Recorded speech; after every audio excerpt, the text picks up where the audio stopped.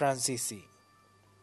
भारत में व्यापारिक यूरोपीय कंपनियों में फ्रांसीसी ईस्ट इंडिया कंपनी का आगमन सबसे अंत में हुआ।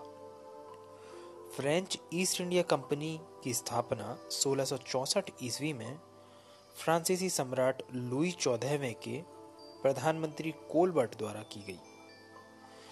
इस कंपनी का मूल नाम था company the Indo Oriental.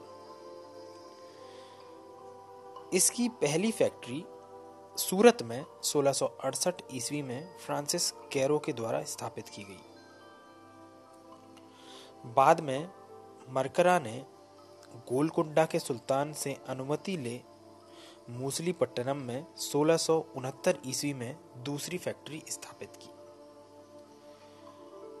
Bharat में फ्रेंच कंपनियों का मुख्यालय पौंडीचेरी था, जहां पर फ्रांसीसियों ने 1673 से 74 ईस्वी में फैक्ट्री स्थापित की। बंगाल के क्षेत्र में भी इनकी मुख्य फैक्ट्री चंद्रनगर में थी, जिसे 1690-91 ईस्वी में स्थापित किया गया था। फ्रेंच कंपनी के आने के पूर्व भारत में अंग्रेज आ चुके थे, इसलिए दोनों कंपनियों में अपने प्रभुत्व को लेकर संघर्ष प्रारंभ हो गया। 1721 ईस्वी में फ्रांसीसियों ने मॉरिशस पर अधिकार कर लिया और 1725 में मालाबार तट पर स्थित माही पर भी अधिकार कर लिया। तंजौर के नवाब ने कोरोमंडल तट पर स्थित कलीकट फ्रांसीसियों को 1739 ईस्वी में उपहार स्वरूप दे दिया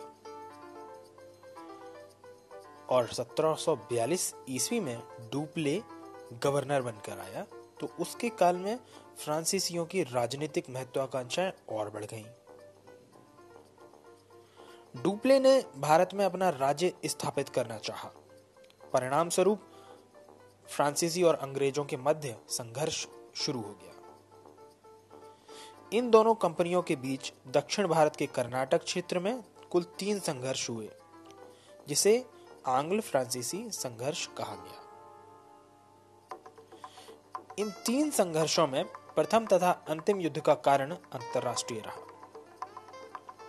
इस तरह वॉन्डीवर्ष के निर्णायक युद्ध के परिणाम स्वरूप फ्रांसीसियों का वर्चस्व भारत से समाप्त हो गया और इंग्लिश कंपनी को भारत में चुनौती देने वाला और कोई नहीं बचा।